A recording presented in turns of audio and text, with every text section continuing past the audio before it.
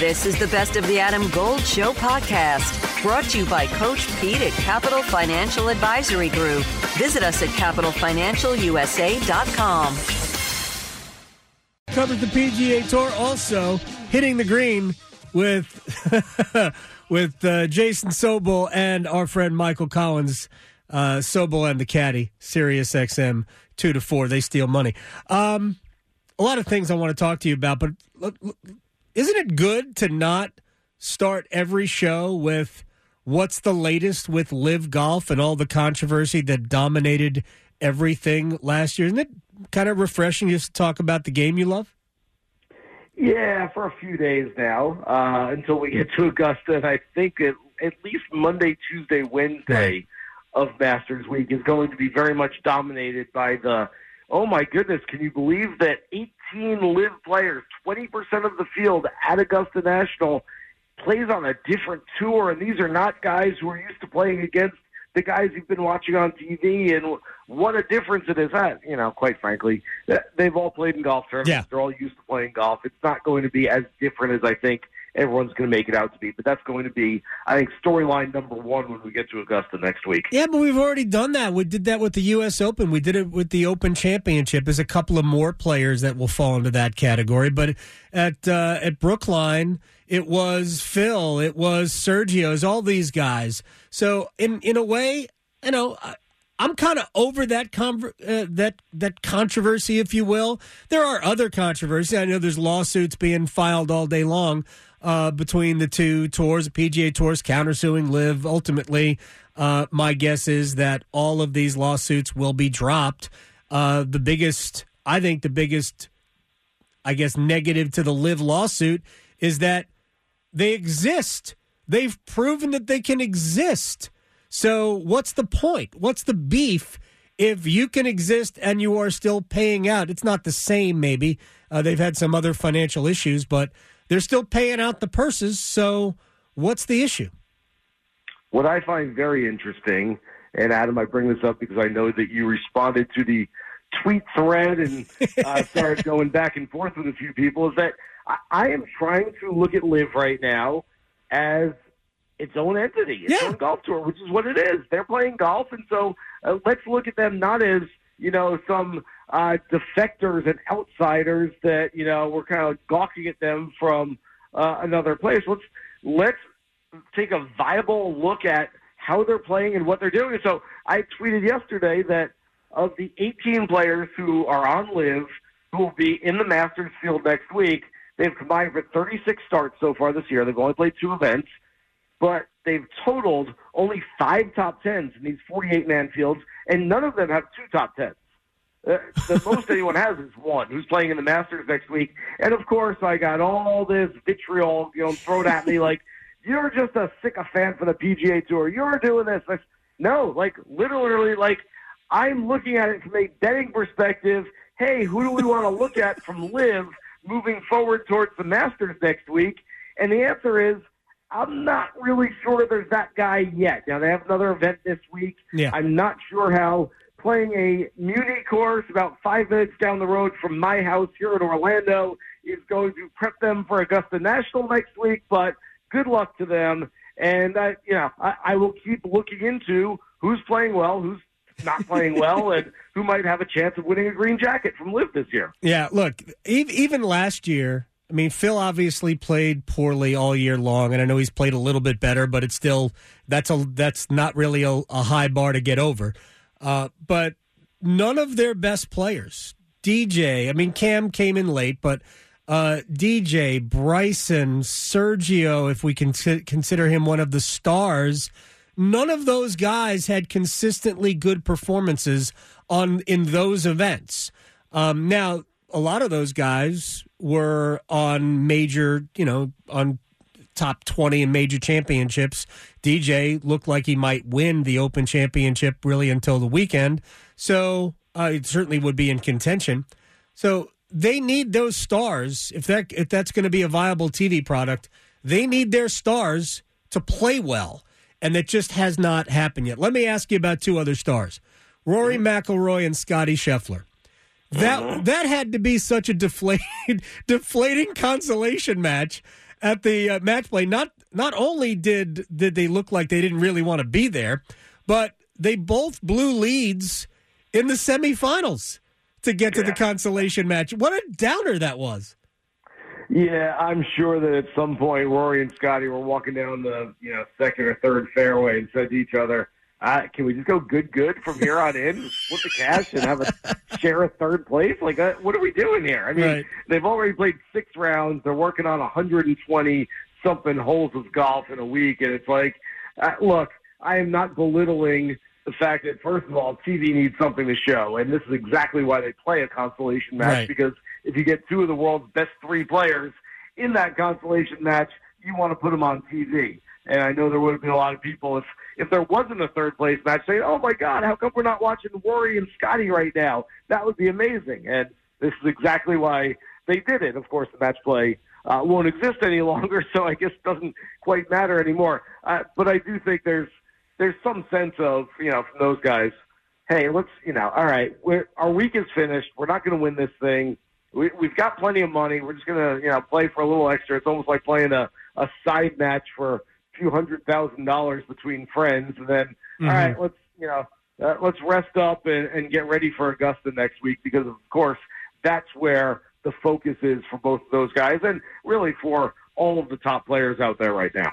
Jason Sobel from the Action Network is joining us here on the Adam Gold Show. It bothers me that event is going away. I think it's a fun, good, necessary event because the format's different.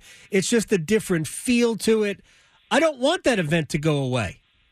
Adam Gold here with my man, Coach Pete D'Arruda, Capital Financial Advisory Group. Are most of your clients hands-on, or they just give you their money and let it work for them? About 90% give the money, and then we meet every year and go through status reports, have a financial pit stop, making sure everything's fine. It is like a puzzle, Adam, but for the next 10 of you, we'll solve your own retirement puzzle at no cost or obligation. Call and claim your comprehensive review with Coach Pete and the team, 888-843-0013, or text ADAM to 600-700. Adam Gold is a paid spokesman. Investment advisory services offered by Capital Financial Advisory Group, a North Carolina registered investment advisor. I'm with you. I've likened it on my radio show to, in a way, the WM Phoenix Open, because every year we get to Phoenix, and the players, by and large, say, I love it. I love the chaos, the mayhem that's here, the party atmosphere. Do you want to see it every week? No, absolutely not. There's no way I want this every week. But 1 week a year, it's pretty good. And I feel the same way about the match play, that 6 times a year would be way too much match play on the PGA Tour schedule, but 0 isn't enough either. We need to have something out there besides just the Ryder Cup and President's Cup each year, and I struggle to figure out whether this was a great outcome this past weekend for the PGA Tour, that they had 4 veritable superstars playing on Sunday afternoon, or was this the worst possible outcome because they almost needed 4 guys who everyone looked at and said, this is a terrible semifinal and final, and I don't want to watch these matches, and they could sort of go off with a whimper instead of going off with a bang. Instead, I think they've got a lot of people riled up saying, wait, that was a whole lot of fun. I really enjoyed that. I watched for 5 straight days, 7 matches for these guys at the end, and now we don't get to watch it anymore. I do think, Adam, the match play will be back in some form at some point.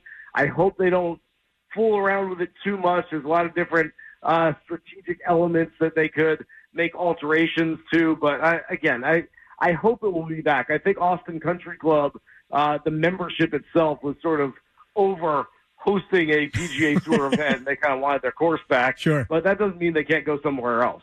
No, I mean, it hasn't always been held at Austin Country Club anyway. Final thing for Jason Sobel from the Action Network at Jason Sobel, TAN. And just on a kind of a lighter, fun note, Jason Day is back. He's in the Masters. So he was a factor this week at the match play. And Ricky Fowler is dangerously close to becoming maybe not what he was, but certainly a viable top 40-ish player on the PGA Tour. Is there a chance that Fowler wins this week at Valero, that he can get into the Masters? I think that would be great. It would be certainly something worth watching. And just your thoughts on those 2 guys coming back. There's absolutely a chance that Ricky Fowler can win this week. There's one last golden ticket for the Chocolate Factory next week, and the winner of the Valero Texas Open, if it's not one of the 8 players already in the Masters field, will get that final ticket. Ricky Fowler is, depending on the book that you look at, either second or third shortest odds this week. And so, yeah, there's a very good chance. Granted, it's a really difficult thing to look. It's difficult to win on the PGA Tour at any point, let alone when you absolutely have to win. And Ricky said last week at the match play, my main goal is to get into the Masters. This week, there's no hiding that goal. There's no, hey, I'm just going after the consolation prize at T17 would be pretty good. No, Ricky's basically win or nothing. He wants to get out there and get into the Masters field for the first time since 2020. I think that's a very difficult proposition. Again, when winning is literally the only possible positive outcome for you at the end of the week, yes, you can surely take some good vibes from another top 10 finish or top 20 finish. But really, when winning is the only thing you want to do, it's really, really difficult to win, especially when you haven't done it in a while. As for Day, I love how he's trending. I love where the game is right now. I would be just a little guarded, have a little trepidation moving forward after we saw, let's just say, that illness that kind of crept up on, I believe it was Saturday during his quarterfinal match. It's maybe not quite what it was. I've heard some things. I know some things. Let's just, take a cautious look towards Jason Day as we move forward. But we've always been doing that with Jason Day. It has been. And just to throw a little love at both guys, they were the poster children for LIV Golf. Like how they turned LIV Golf down is, for me, you probably do know a lot more about the inner workings of that than I do.